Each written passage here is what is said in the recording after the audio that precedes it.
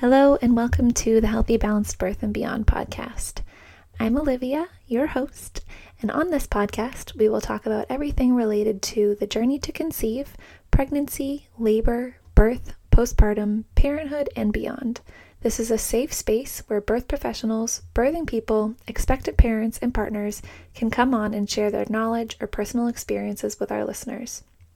The goal of this podcast is to create connections, share stories, information, and resources to educate and empower people in their own personal journey.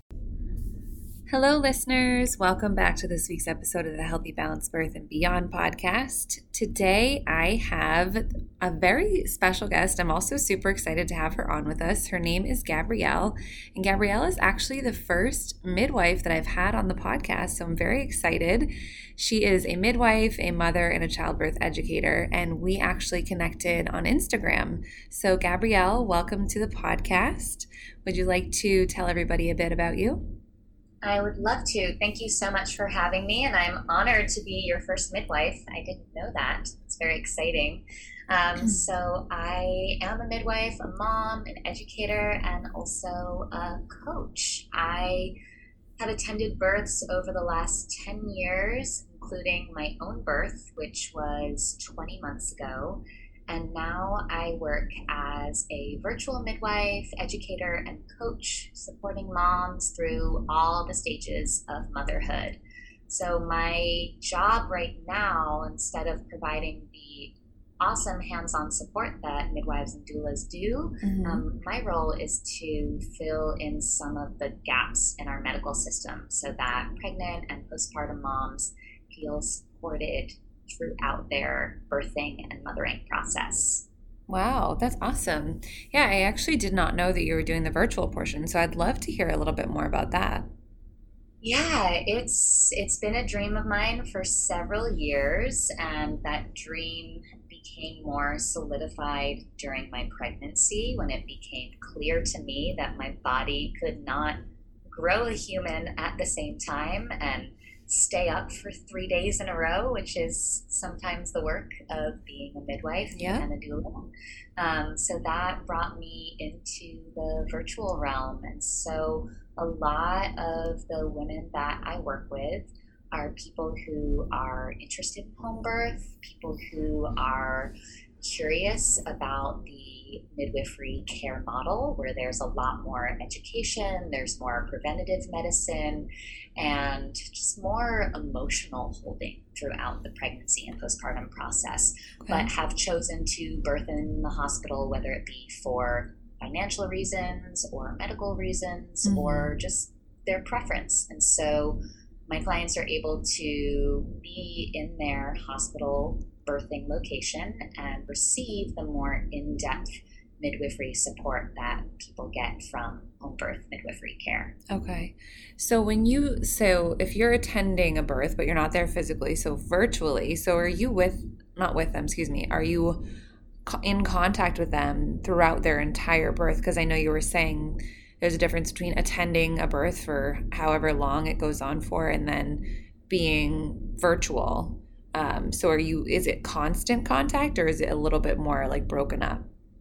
Great question. So I have currently graduated or at least paused from attending births.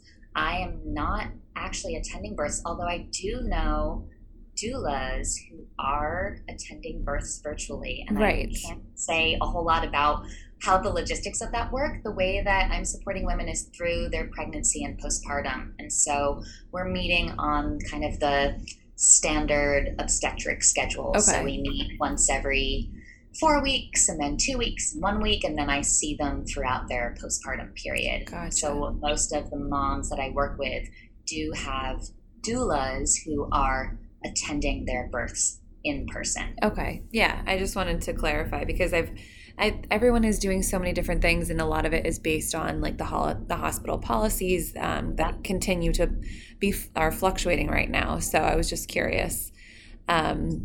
But yeah, so thank you for telling us a bit about you and sharing a bit about the work that you do. The work that you do is so important, and so many people need it. It's something that is always going to be around and something that women need in order to feel supported and empowered in their births. So thank you for the work that you do.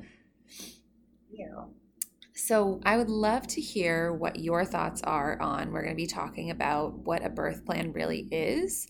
So would you share a bit about what you've done with clients beforehand and then also I'd love to hear a bit about how you set it up for yourself as well. Yes. So birth plan seems to be the theme of conversation with all of my clients this week. So I'm happy that we're getting to talk about it here together.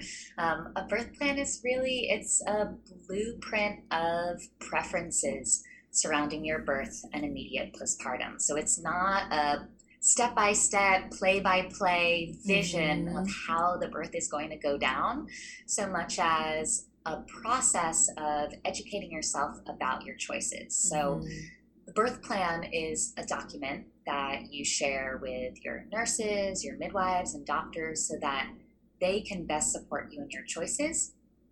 And in many ways, I kind of feel like the birth plan is in some ways more for the parents than it is for the care providers, because it gives the parents an opportunity to get educated, to get on the same page about the big and little decisions surrounding the birth and postpartum. Right.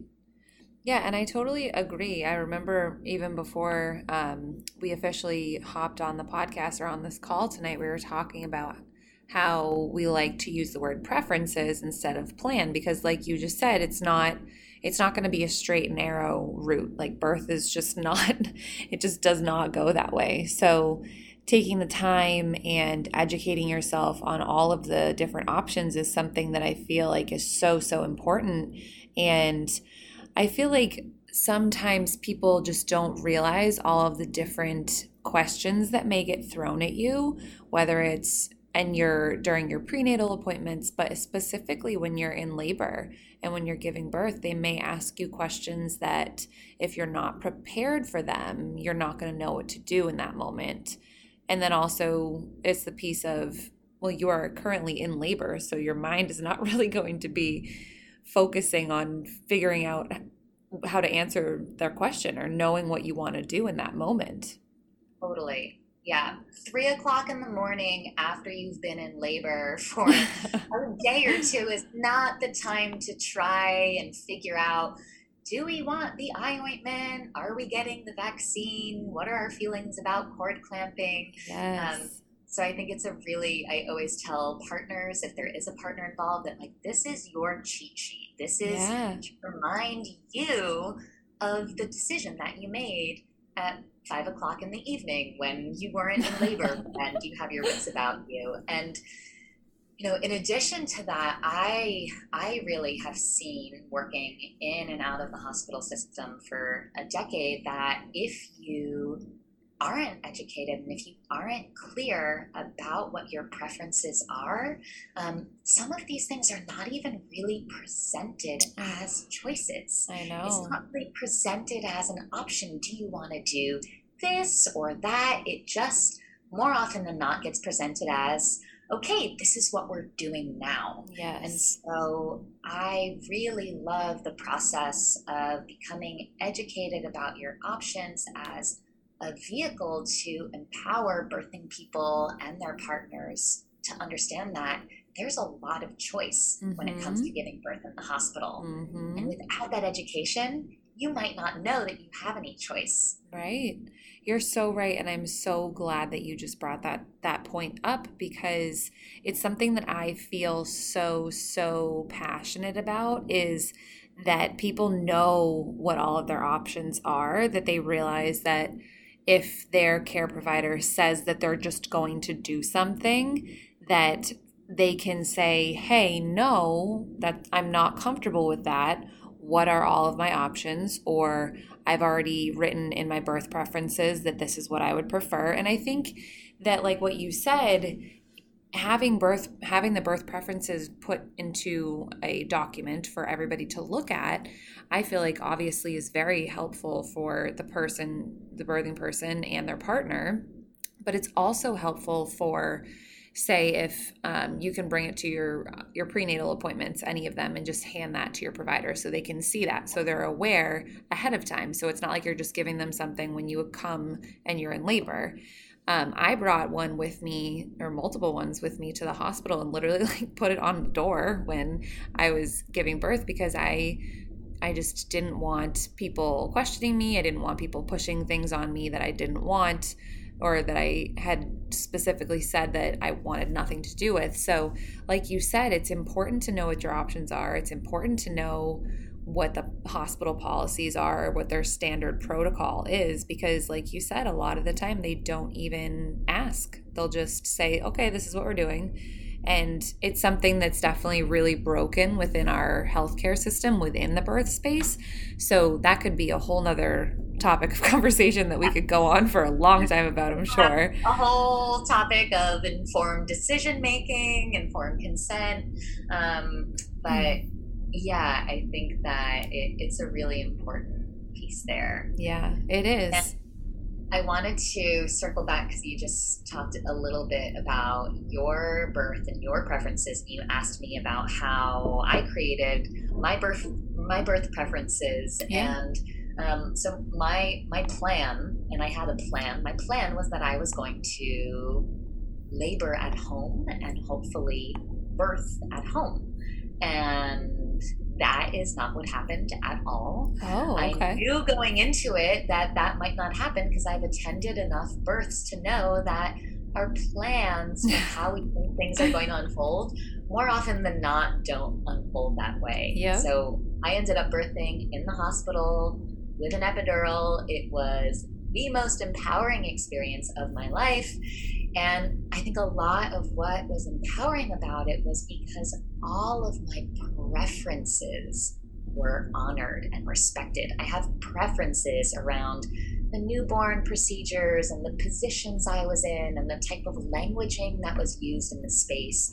And so there was a way that I was able to adjust my plan but stick to my preferences. That is why, a big part of why I think that reframing birth plan into birth preferences is really valuable, because birth is such a wildly unpredictable experience that the more we can let go of the word plan, which has a lot of rigidity to it, the better we set ourselves up for success. Yeah, I so agree. And like you said, you never know how your birth is going to go. And so that's where taking the time to prepare and educate yourself on these things is super important. And like you said, you were able to have a very empowering birth because of the way that you prepared for it and the language that was used and the way that you were supported.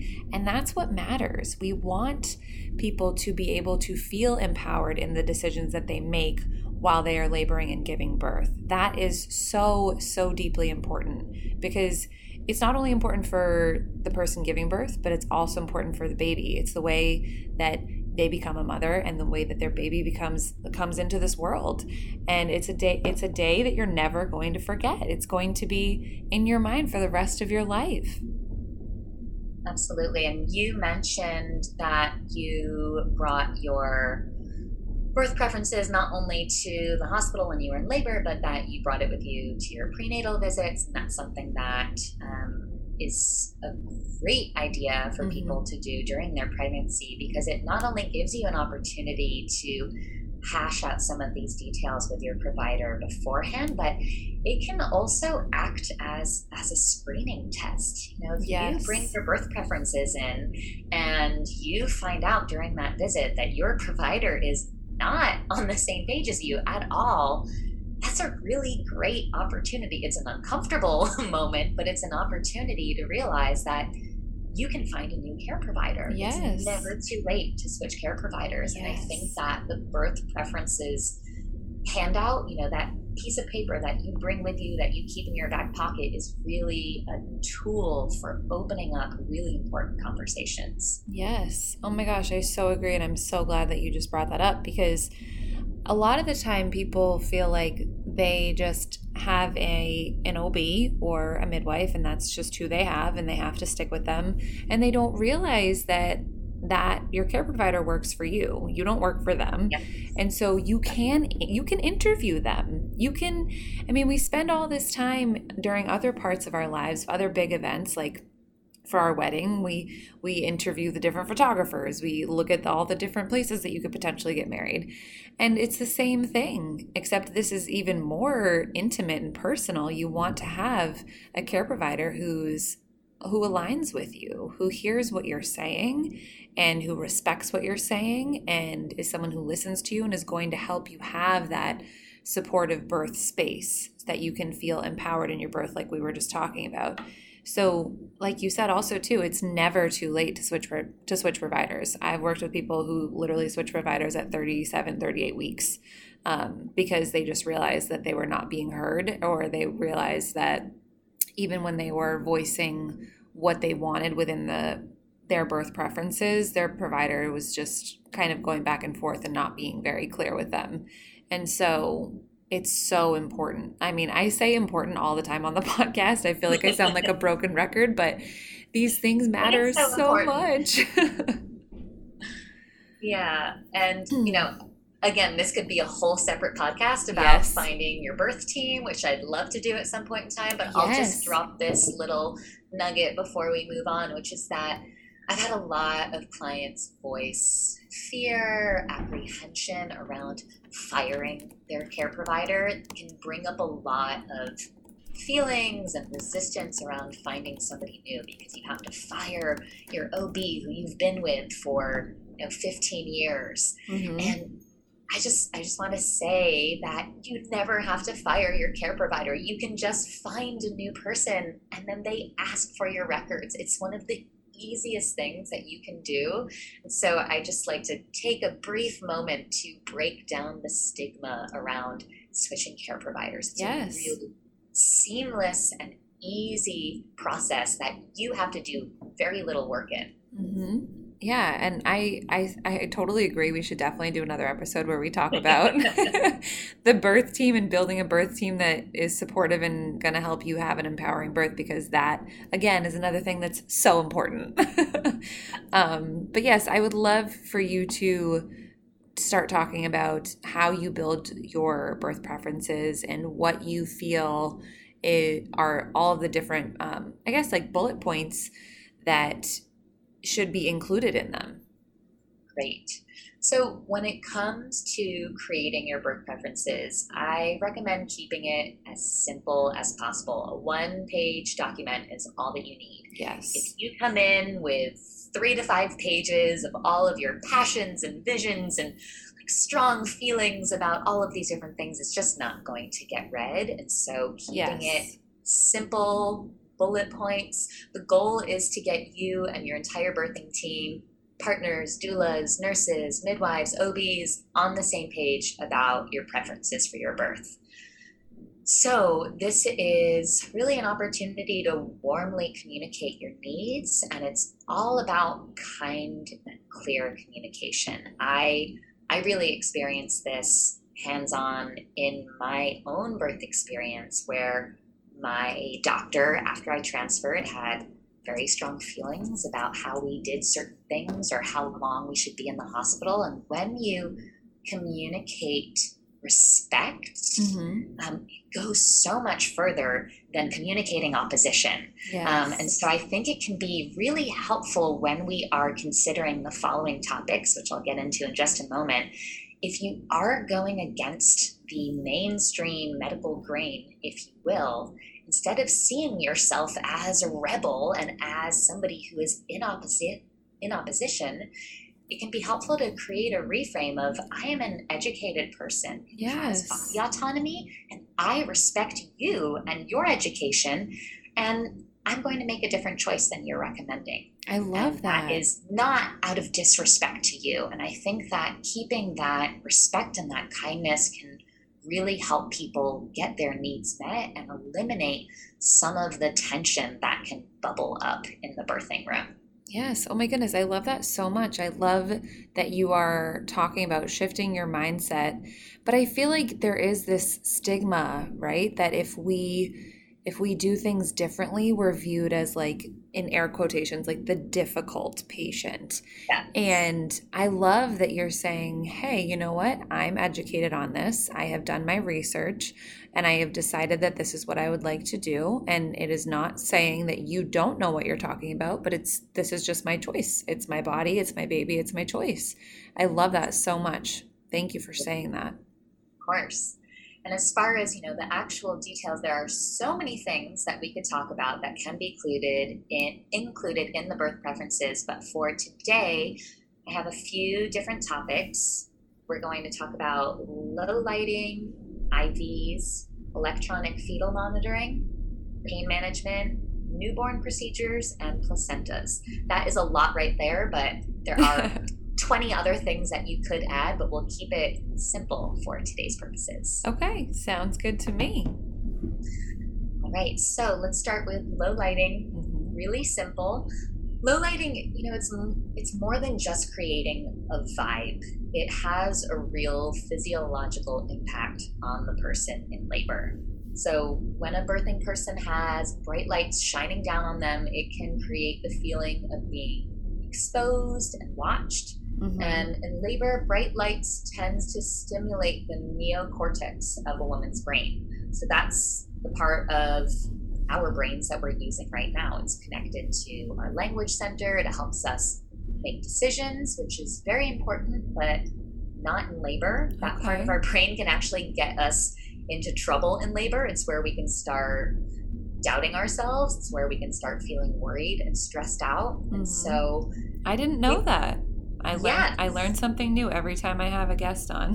So awesome. Yeah, so we're actually trying to turn that part of our brain off, which is hard to do because it's the part of our brain we use the most, and stimulate our primal reptilian brain. So this is a part of our brain that is more ancient. Mm-hmm. It's a part of our brain that is connected to our body processes. So rest, digestion, making babies, birthing babies. And if you think about, a cat in labor, I don't know if you have any animals, but we have two dogs. Dogs? Yeah. Have any of them, are any of them female and have birthed in your home? So they're actually both rescues. So when we adopted our female dog, she was actually already spayed. Mm-hmm. Yeah, most dogs are not procreating in the same way that cats are necessarily, but with cats, most cats will run under a bed or in a dark hallway closet to birth their babies. They're not going to give birth in the middle of the living room with all the lights on and everyone watching. And we're not that different than cats and dogs. And so on a primal instinctual level, we want to scurry into the dark hallway closet where it's private and the lights are low and we can more easily relax and tap into our more animal primal birthing power. Mm-hmm. So low lighting, it's very simple. And again, keeping this on the birth preferences sheet reminds the partner, reminds the doula, oh yeah, the doctors came in, they turned all the lights on because they needed to administer an IV or chart something, and now we turn them back down. And so even if the team isn't upholding your preference, the medical team, your more intimate team of people that are supporting you, can be checking in on your preferences and turning the lights down low.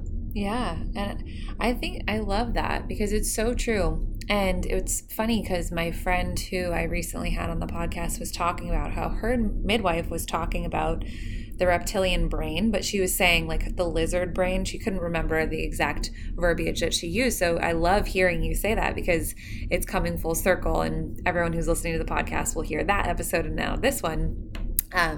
But yes, I feel like we don't realize how I don't know what the right word for it would be, just how sterile sometimes it can feel in hospitals, and how it's bright and cold. And for me, that's how I think of it sometimes. It's very different, and we need to make it feel more comfortable, more homey.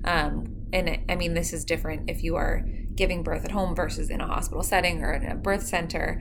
But the way that we choose to birth and all the different pieces that go along with it, having the low lighting, like you said, is going to help us slow down, help us focus, help us not feel as exposed or like we're being interrogated. Yes. Yeah, and a great way to kind of navigate the lighting situation in the hospital setting is by bringing battery-powered tea lights or Christmas light strands. I've had people get really creative. I've had some doulas get really creative. Remember that you cannot bring a candle and light it in the hospital. That is a big no-no. But there are ways to create a calm, ambient atmosphere. And again, as I mentioned, it goes so much more.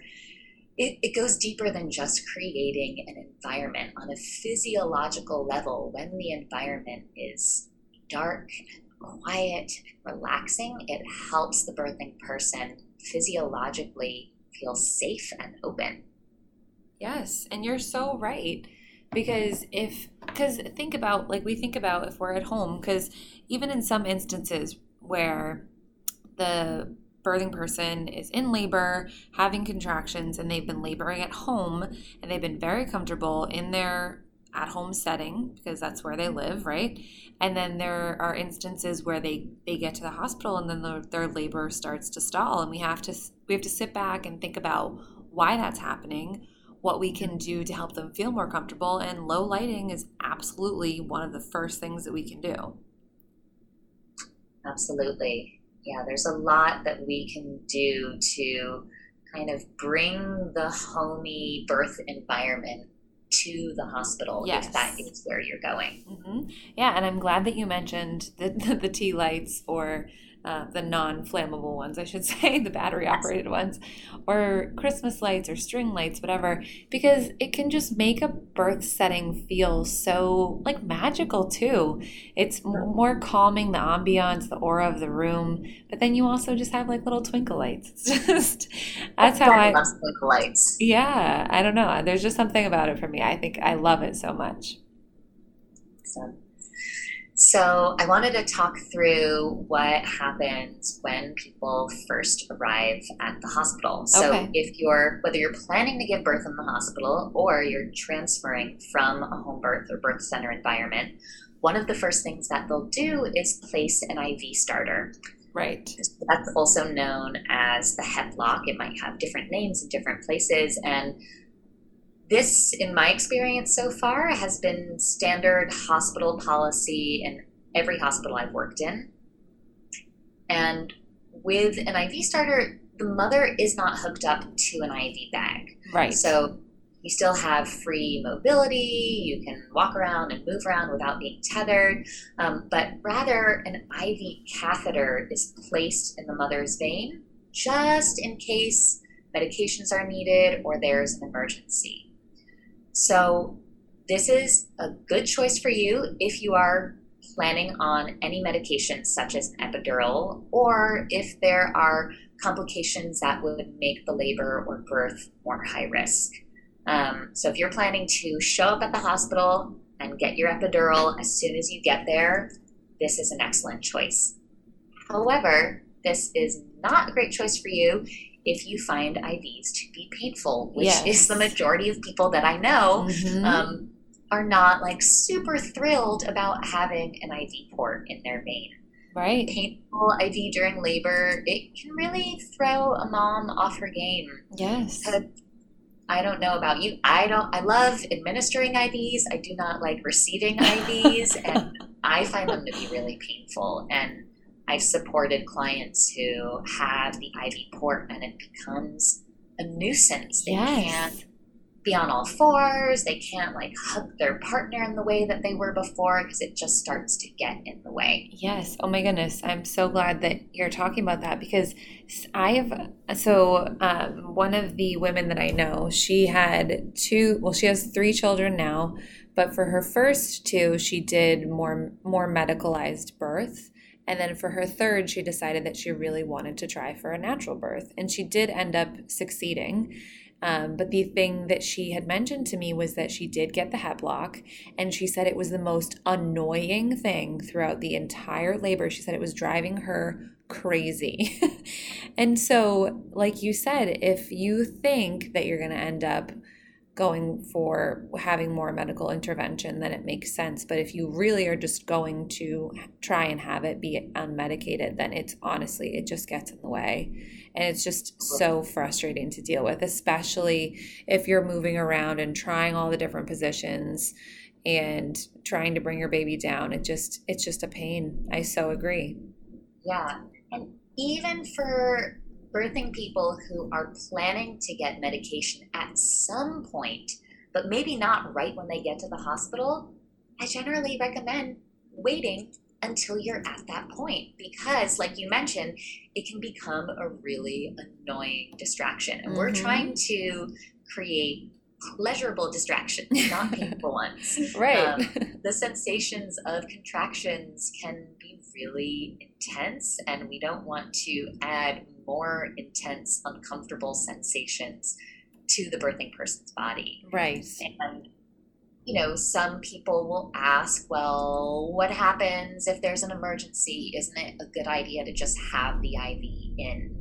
And my response 100% of the time is that I really have a lot of faith in doctors and nurses to do their jobs really well and administer an IV quickly in the event of an emergency. Yeah, absolutely. What we do in every other area of our life, you know, we get in our cars every single day without IV ports. And we, you know, we do all kinds of, we just live our human lives, which is full of risk.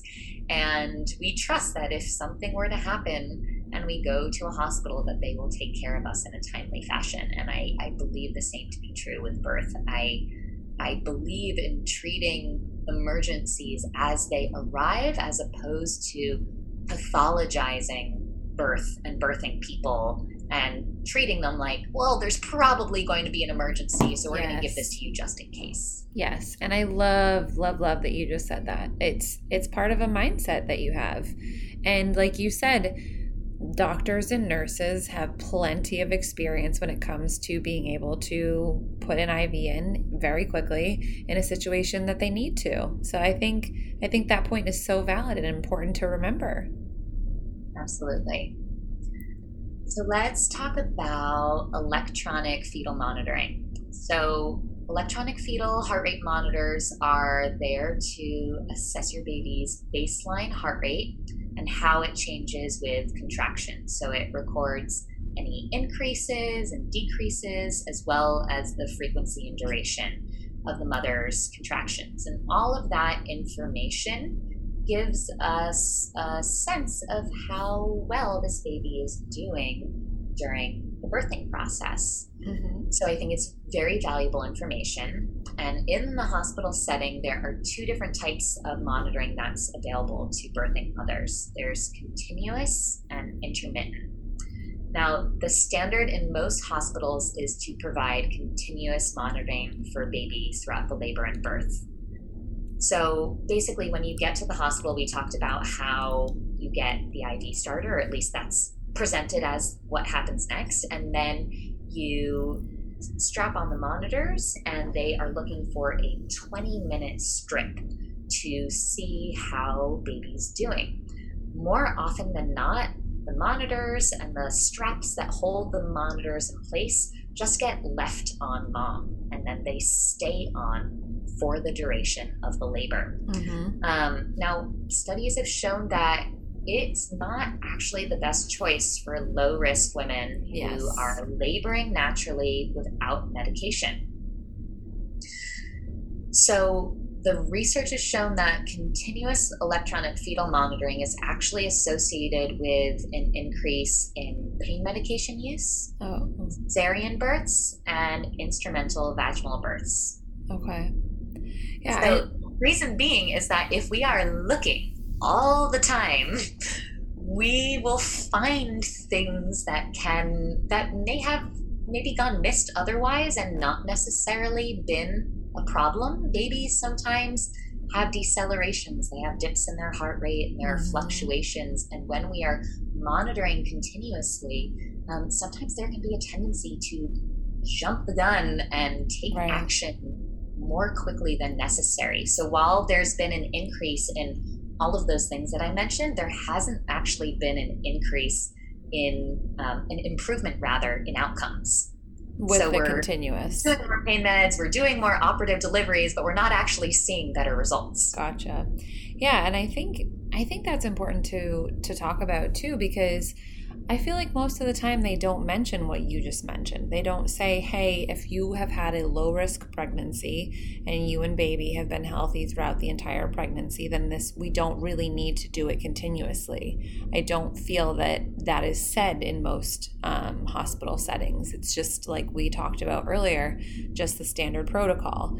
And I think that it should be talked about, because everything should be individualized to that person.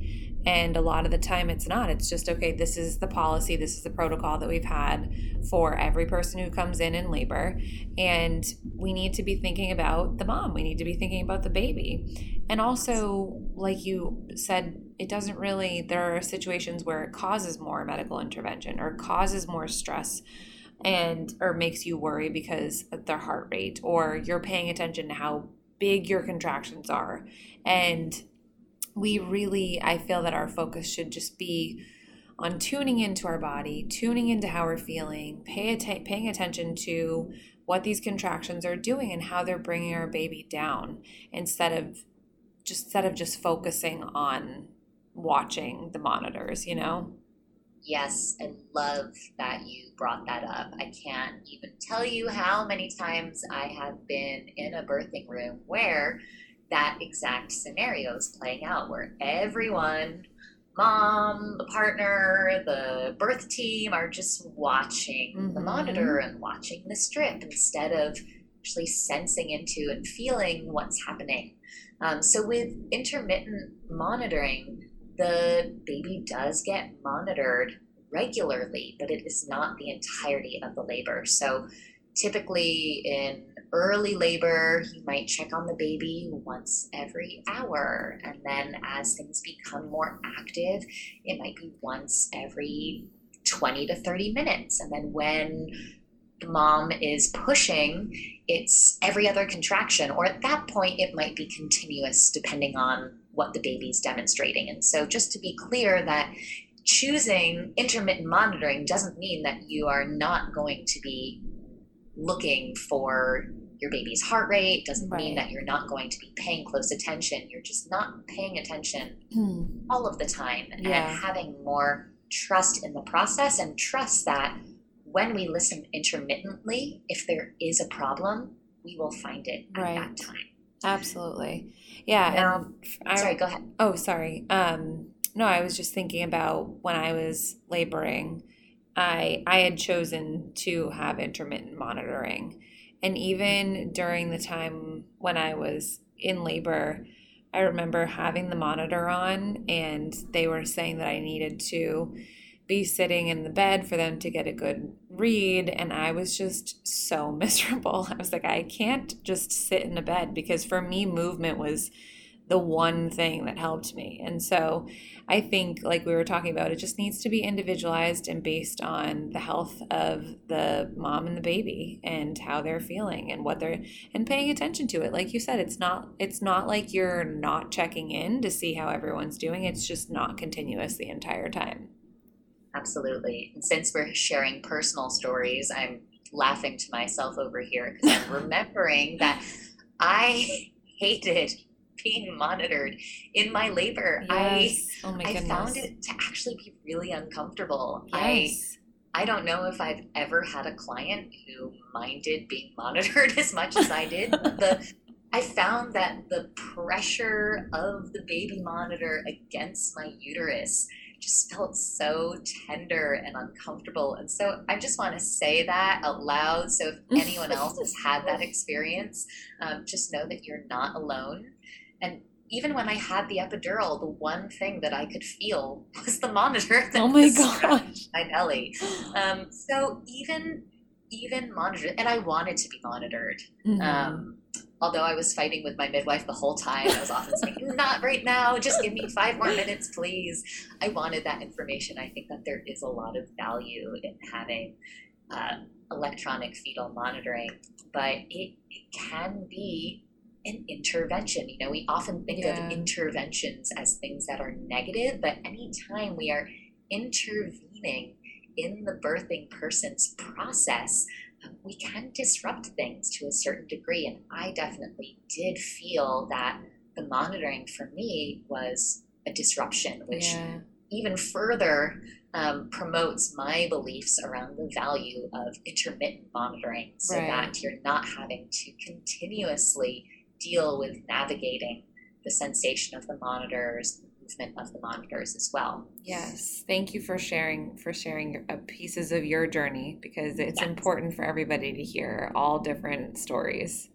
Yes. And I just wanted to share one last thing about monitoring. Yes. Is that there's definitely a time and place for continuous monitoring. So a few examples would be if it's a high-risk pregnancy, if any complications arise during the labor, if the birthing person elects to have pain medication or the use of Pitocin. Any of those scenarios absolutely warrant continuous monitoring, because all of those scenarios put the baby at a slightly higher risk. So because there's a higher risk, we want to be watching more carefully, and we do want to be more reactive in those scenarios. Right. Yes, absolutely. And I'm glad that you added that into our conversation, because we want to look at everything from a variety of perspectives and do what's best for mom and baby, and have them know what their options are and be able to decide. Yes. So when it comes to pain management, which I think is a really important piece to add to your birth preferences, my number one tip for what to include if you're planning for a natural birth is do not offer me pain medication unless I ask for it. Yes. And I'm actually going to change what I just said, regardless of what type of birth you are planning, whether it's a natural birth or you're planning to get medication. I would still suggest to have your team not offer you pain meds unless you are the one asking for it. Absolutely. I agree. Yeah, I really do believe that the birthing person will know when that time comes, if that time comes, and if they are going down that path, because it can be so disorienting to be working hard in labor and have somebody just throw out the word epidural. It's like being on a diet and somebody walking in and saying, hey, I've got this chocolate cake. You don't have to have it now. I just want you to know that I have it. And if you want it, it's here. It's just cruel. I so wholeheartedly agree with that. Agree. Absolutely 1,000%. And the reason why this is important to add to your birth preferences, one, because yes, a nurse or a doctor could suggest an epidural as a way to help mom with coping. But more importantly, it's actually standard policy in most hospitals for the anesthesiologist to go room to room, meet the patients, and discuss their pain management options. Oh my goodness. So you can actually decline that visit. Oh man. I didn't know that was like in most hospitals that it was a standard policy to do that. I didn't know that. Yeah, maybe I'll say standard practice instead of policy. It's very common if you're there during the anesthesiologist's hours. They kind of go around, they do their rounds. They'll often ask the mother's weight, her height, any medical complications, get a little bit of history so that if she does end up going down the route of needing medication for whatever reason, they already have all that information. Yeah. I mean, it makes sense, but it's also making assumptions about what their birth is going to be. So I guess it just doesn't sit very well with me. Yes, I agree. And again, I am not against pain medication. As I mentioned, I got an epidural during my labor. It was so helpful. Yeah. And it was even more helpful that nobody ever offered it to me, because I probably would have taken it a lot sooner than I would have decided. Right. So it's so important to choose your own path and not have those decisions unconsciously made for you. Yes, I love that. And I think, like you said, it's so important that the people who are within your birth space, A, know what your preferences are, and B, are not going to be pushing things on you. You want to feel empowered and supported, and you want to feel like you don't have to. I think one of the things that I've been just thinking about a lot lately is just that I feel that because of a lot of these standard hospital protocol or policies, that we so often have to advocate for ourselves and push back against things. And it's very frustrating to me because I feel like people who are within your birth space should respect what you want, what your birth preferences are, and shouldn't be pushing for things that do not align with you. Absolutely. I couldn't agree more. And I think a lot of the work that you're doing with your podcast, the work that I'm doing with my clients is really about breaking down this very old structure around the medical model, where it was kind of built on this idea that the doctors know best and they are the authority of your health. And the work that we're doing individually and together is to help birthing people and their partners and families understand that you are the ultimate authority of your body and of your baby's well-being, and that your doctors and your midwives are there to collaborate with you and support you in your healthcare. Absolutely. I love that so much. And I think you're so right. And I think that there are many doulas and midwives and mothers who are really using their voice to talk about these things and open up conversations about these things, and even open up conversations with care providers. I mean, the system that we currently have has so many flaws, and like you mentioned earlier in the podcast, there's been a lot of unnecessary medical intervention that happens, and there are ways that we can work to avoid that. Absolutely. So I mentioned a moment ago about being the authority over your baby's well-being. So I want to segue now into talking a bit about getting clear on what your choices are around the standard newborn procedures, such as cord clamping, vitamin K medication, and the erythromycin eye ointment. Okay. And again, when it comes to all of these, almost nobody is going to ask you what you want to do. I know. They will just be done. And so it's great to get clear ahead of time. So when it comes to delayed cord clamping, fun fact is that at the time of birth, there is 1/3 of the baby's blood volume is still inside the placenta. Yes. So that's a lot of blood. If somebody took 1/3 of my blood volume right now, I think I'd be laid out on the ground. And so when we are talking about delayed cord clamping, there's so much research out now about the importance of lowering risk of anemia, more oxygen for baby, better outcomes for babies overall, especially preterm babies. Mm-hmm. So a lot of doctors have been shifting their practices around delayed cord clamping. And the practice is typically wait until the cord stops pulsing. Yes. Now, that is a little tricky because when you touch the cord repeatedly, it will trigger a response to stop pulsing. And so one of the best things that you can do if you are wanting to optimize your baby's blood volume is to actually request that your doctor or your care provider is hands off with the cord unless there's a medical emergency, and wait until the placenta is born.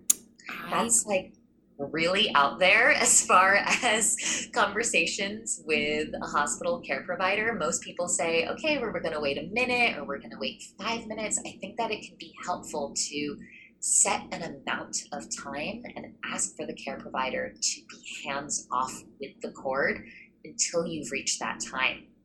Yeah. So a lot of people kind of choose 5 minutes because it's more middle of the ground. But if you're really wanting to be as optimal as possible, wait till the placenta is born, and then you know for sure that the cord has transfused all of the blood by that point. Yeah, I love that you share that, because first and foremost, like you said, a lot of these things are just not even discussed at all. Like the delayed cord clamping, vitamin K, or the erythromycin is just, it's not even a conversation. It's just like, this is just what we do, which is super frustrating in general. But then too, I love that you shared that bit about not touching the cord and the fact that it will actually trigger it to move more. So I think that we definitely need a far more hands-off approach when it comes to babies being born, coming into this world. And then also too, with the birth of the placenta as well. I did not know that. So thank you for sharing that. Yeah. And that also, while you were speaking, that made me think of the fact that waiting until the cord stops pulsing, it's objective. It's something that one person is feeling and deciding upon, as opposed to waiting for the placenta or setting a set time that we can all look at the clock and see, okay, it has been 5 minutes, now it's time. Yes. So I think that there is still more progress to be made with delayed cord clamping. Yay. I'm so glad that you shared that, because I'm learning more and more and more. And I know that all of the listeners who are listening to this episode are learning so much too. So thank you so much. My pleasure. Do we have time to talk about the vitamin K shot and the eye ointment? We do. We have time. Great. Okay, so the vitamin K shot, it's routinely administered to prevent vitamin K deficiency bleeding, which essentially is a blood clotting disorder. And this shot is administered within 2 hours of the birth. Now, when it comes to vitamin K, you have the option to get the standard shot.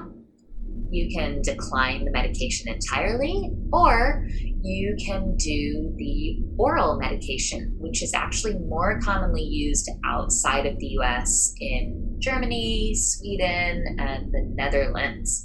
That's all I'm going to say about the vitamin K shot and oral medication, because there's a lot more to be said there, but just knowing that there are options. And so if you're curious about that, you can dive in a little bit deeper and look up the different options about that. Absolutely. I'm glad that you mentioned the different options, because the oral option is oftentimes not even presented beforehand or once the baby is born. So I love that you share that. It's very important. Yes, and the main reason why it's not presented is because if you want to do the oral medication, then that is something that you actually have to purchase yourself. Right. For yourself. Right. So they're not going to offer it to you because they don't have that. Absolutely. And I think that it's important to talk about that. And that's the other thing too, is that if you don't know what your options are, you're not going to know ahead of time, hey, I need to bring this along with me. So thank you for sharing that with us. Exactly. My pleasure. And the last newborn piece that I'll talk about with you is the erythromycin eye ointment. So this is an antibiotic eye ointment that is routinely administered topically to the newborn's eyes within the first hour after birth. So this treatment is done to prevent eye infections caused by certain organisms from sexually transmitted infections, primarily gonorrhea and chlamydia. So babies who are born to mothers who have tested positive for gonorrhea or chlamydia should definitely receive this treatment. If those babies were to get an eye infection and that eye infection was not treated properly, that could actually result in blindness. So babies resulting in blindness is a really big deal, so you can understand why every single baby in America is given the erythromycin eye ointment. Right. And again, it's not presented as a, would you like to do this? It's presented as, now it's time to do the eye ointment, unless you ask otherwise. Right. So some of the reasons why this is an important choice to make is if you are in an open or polyamorous relationship and maybe your test results are not the same as they were in the beginning of your pregnancy, or perhaps you do not know that you are in an open relationship and there might be a degree of unfaithfulness. So they're really trying to catch everyone who might possibly test positive. But if you are in a long-term monogamous relationship and you feel very solid in your STI results, this doesn't really apply to you. Right. This is only for babies who are exposed to gonorrhea or chlamydia. Yes. So again, the decision is yours. As far as, the downsides of the eye ointment, we generally recommend not doing anything, if possible, within that first hour of a baby's birth. We like to call that the golden hour, and to leave as much distractions and interruptions off to the side if possible. It can create a visual barrier for baby, and a very small percentage of babies can actually get an eye infection from chemical sensitivities to antibiotics. It's a very, very, very small percentage, but I like to talk about that because that is a part of the education. Yeah, it's a part of the individualized care that we've been talking about this entire episode. So yes, it's important. And then you did also mention one more thing to talk about, which I would love to hear you talk about, which is the placenta encapsulation. Some people don't even know that this is a thing. So I would love to hear you share a bit about that. Yes. So when it comes to your placenta, I love encouraging birthing people to ask your provider to give you a tour of your placenta after your baby is born. Only if that doesn't make you feel too squeamish. If that makes your skin crawl, you do not need to look at your placenta. But it can be really cool to see, wow, this is where your baby lives. So even just having that experience of kind of visually and energetically meeting your placenta and seeing this organ that you and your baby created together, it's pretty awesome in my opinion. Yes. I'm obviously biased because I'm a midwife and a placenta encapsulator, but as far as on a medicinal level, I think that placenta pills can be a really powerful and gentle way to ingest your placenta. Some people will do it in smoothies because it's cost saving to do it that way. You can ask a friend or a partner or family member to do that. Placenta pills, I generally recommend outsourcing that to a placenta encapsulation specialist or doula. Yes. And it's kind of the perfect medicine for your healing and rejuvenation after birth. Placentas have been used for their healing properties since the 1500s, which actually dates back before modern medicine even existed. This is something that was traditionally used in Asian countries, particularly in China. Oh my goodness, that is so cool. I did not. You're just blowing my mind with all the knowledge that you're dropping. It's pretty rad. And, some of the benefits of placenta encapsulation, which you probably already know, are increasing and enriching breast milk, increasing your overall energy, fighting off fatigue, supporting the rebuilding of iron, which is really valuable, faster recovery. And then the number one thing that all of my clients have experienced is a boost in their mood. Yes. So it really does help to kind of even things out on a mood and energy level.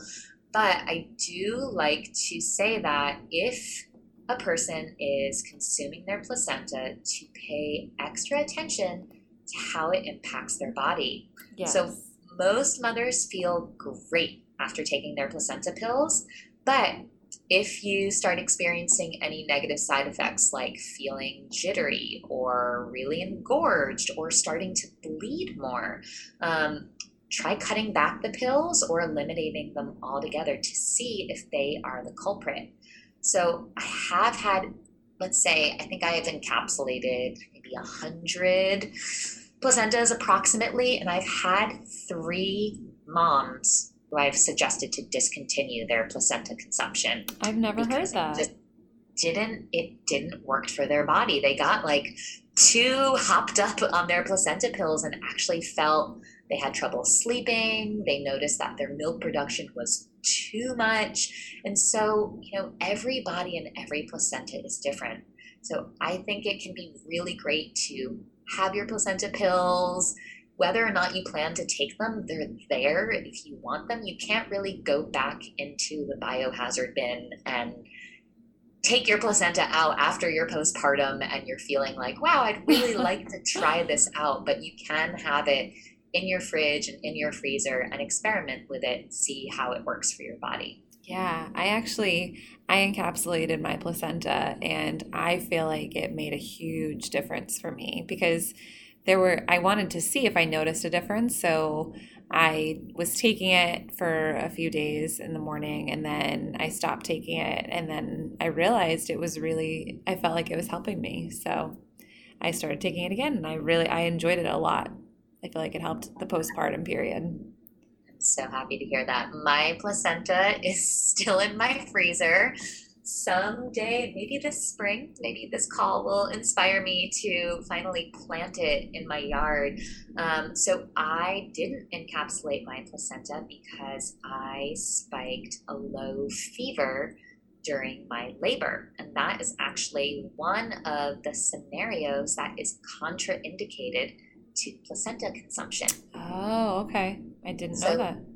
Yeah, so fever can be associated with an infection. And if there's an infection in your body, the placenta can also get infected. And when you're postpartum, you don't want to be consuming something that had an infection in it. So that is maybe the only scenario in which you would not want to encapsulate your placenta. Good to know. Good to know. Thank you for saying that. Keep it in your freezer for 20 months. Yeah, and it's funny. I remember when I first learned about placentas, and then when I really got into birth work, and I was just fascinated by them, and like I couldn't stop talking about them or looking at them. And I remember I could not wait to see what mine looked like. And for people who are not in the birth space or super passionate about the birth space, they're like, why are you so excited about that? Why are you talking about it so much? But it's just so cool. Your body literally grows another organ to nourish your baby. It is so magical to me. I am right there with you. And I've had many people make fun of me over the years, especially when I started encapsulating them. And I'd have like 2 or 3 placentas in my fridge at any given moment. As we're talking right now, above my head is hanging my placenta print. So you have one? I do. I feel really grateful for that. That's another cool thing that you or someone can do for you is to actually use the blood from the placenta, which might make some people feel really squeamish. Right. And make a print on paper, and it's really neat. It looks like a tree of life, so it's a pretty cool keepsake. Yeah, maybe we can in the show notes, or we can include like a link to a photo of what like a print looks like, just so people can get an idea of it. Definitely.